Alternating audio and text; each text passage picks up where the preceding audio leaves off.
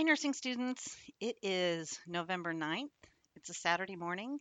I'm on Central Campus. I just walked by the Central Campus Nursing Lab, and I was so happy to see so many nursing students in there working really hard. And it made me a little bit sad only because, for some of us, we consider this a holiday weekend because the college is closed on Monday. But Um, you know, as a nurse, I worked so many weekends and I always kind of enjoyed working weekends and I never really minded working holidays. And, not just nurses do that. People in other service professions, firefighters, police, but people in all kinds of jobs have to work holidays and the weekends. Our trash gets picked up on Monday and they will be working. They're city employees or contracted to the city. Waiters and waitresses are working and everybody else who works at restaurants. So, it made me a little sad for a minute, but I know that these, these future nurses are going to be working a lot of holiday weekends. And it makes me proud that they're here on a holiday weekend, really practicing and getting ready for everything that's going on next week. So, the thing that's been rolling around in my brain for the last day or two is the topic of standards. Last week we talked about failure, and I got some good feedback on that, and I appreciate everybody who made comments.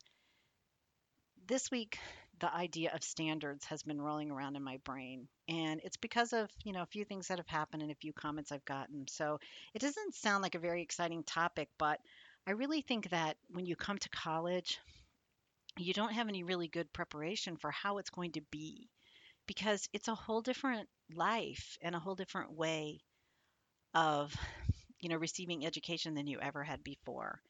And one thing that's really important is an understanding of standards.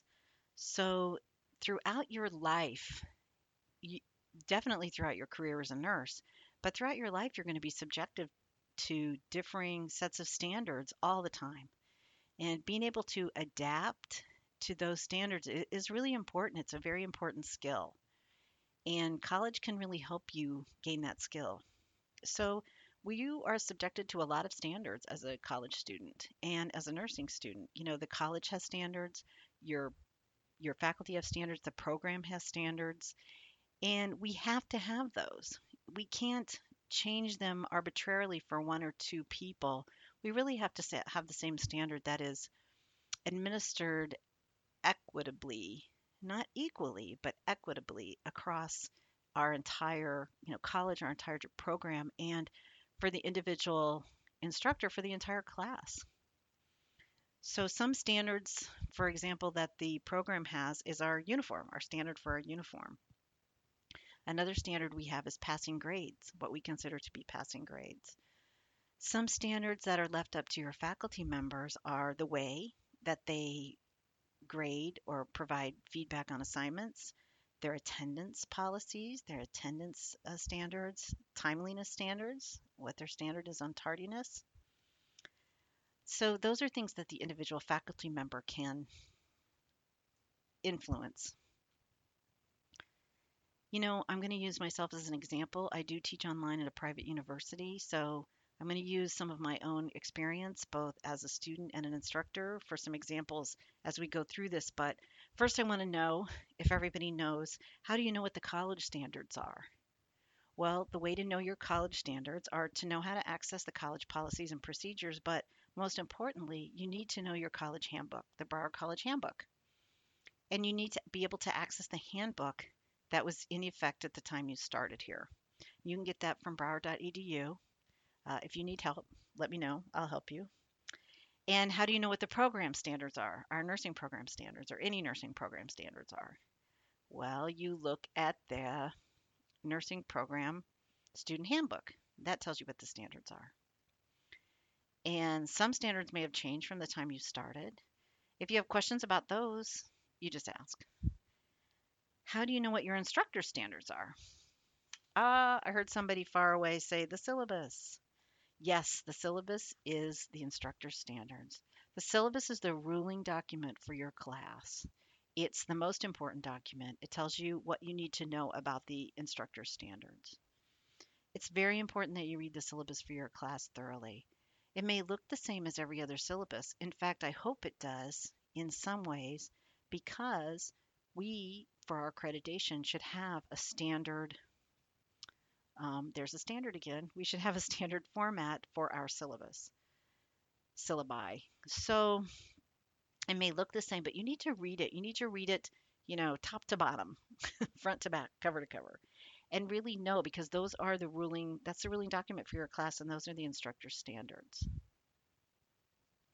All of us, all of your faculty members, all of your instructors in all programs have gone through a lot of years of school and have been subjected to standards from instructors.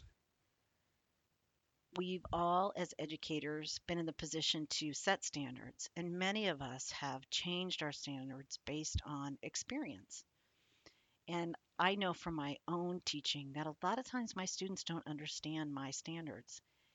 And even if I explain it to them, which I try to, they don't agree.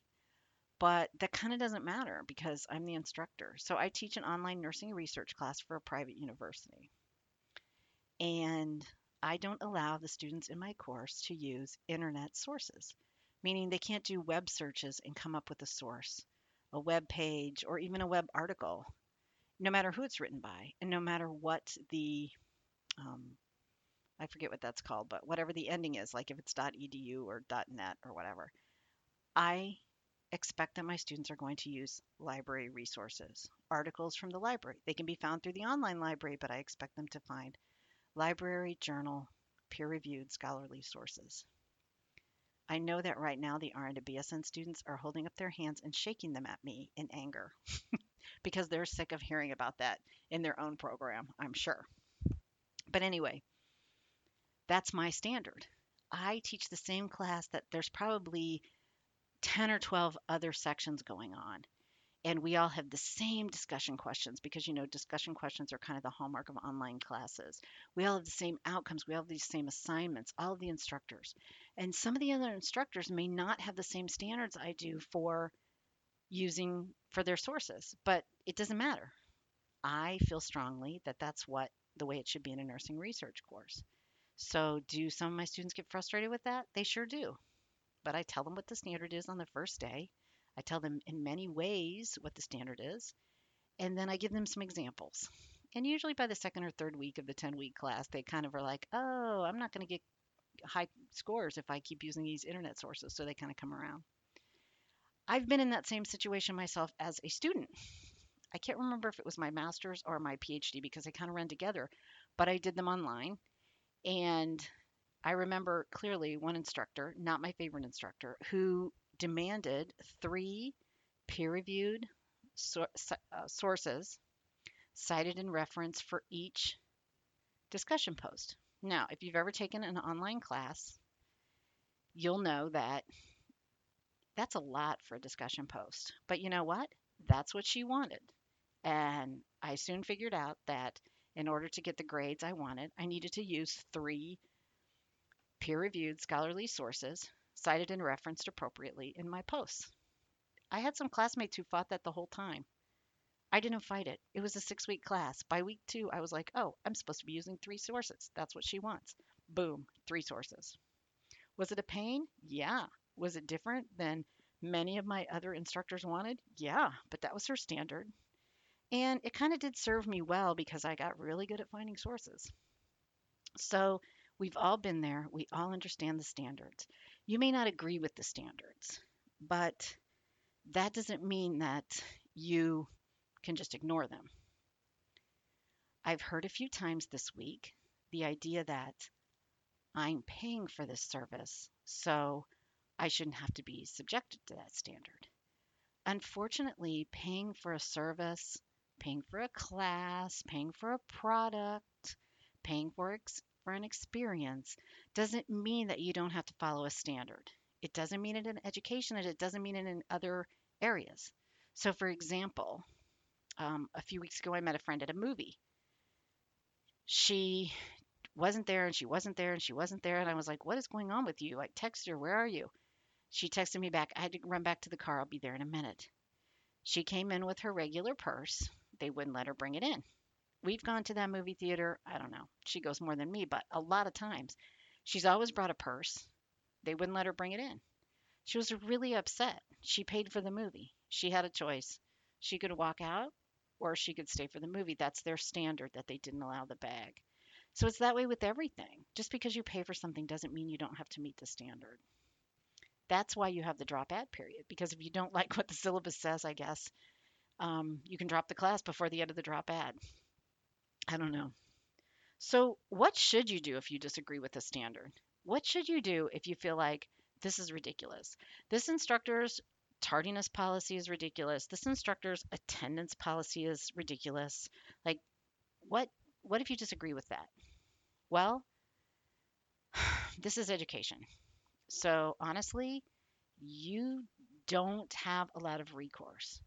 If you're truly being treated poorly, then you need to courteously and kindly and civilly discuss that with your instructor.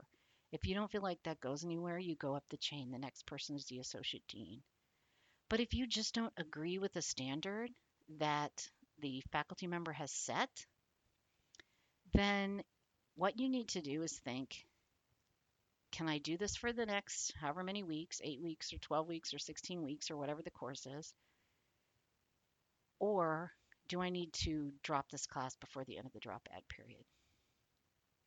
But honestly, your best course of action is to know that there's likely a reason for that standard. And the best thing you can do is do your best to meet the standard.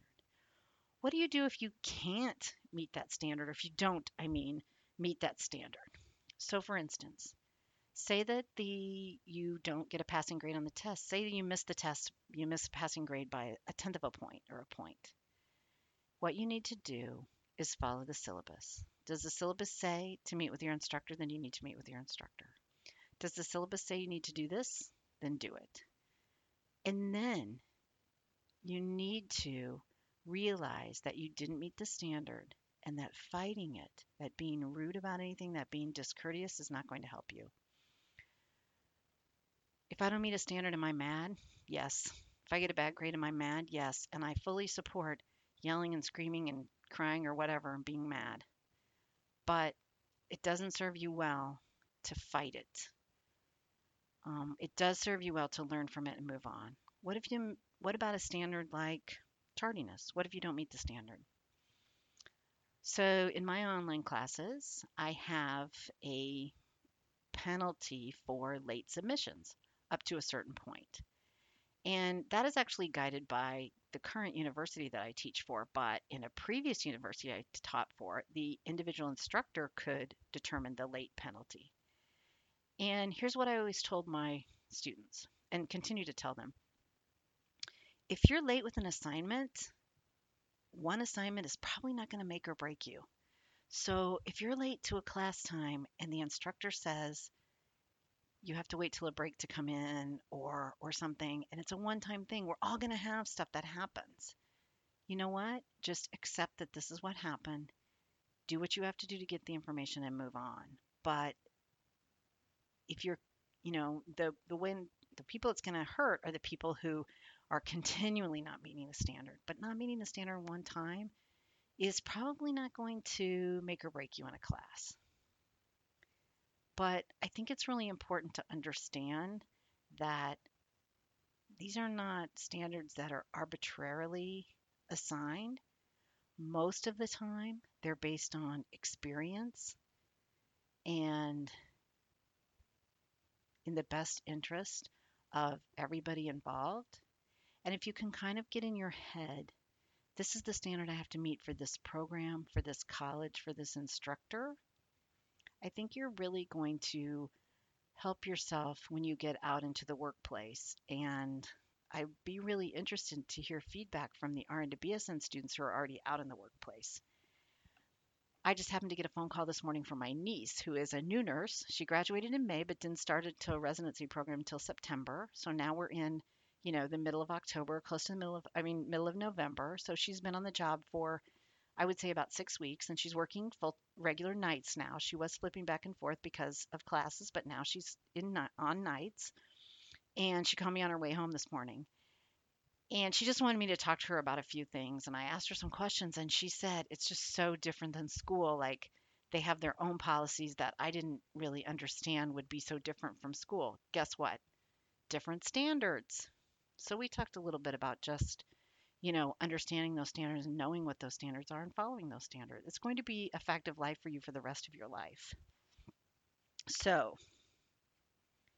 how do you know what the standards are? The college, it's the college handbook. For the program, it's the program handbook. For your class, it's the syllabus. The syllabus is the ruling document. You should know your syllabus backwards and forwards. It's very important. What should you do if you don't agree with the standard? You can have a professional, courteous, civil conversation with your faculty member.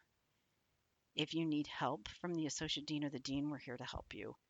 Have that conversation, not change it for you.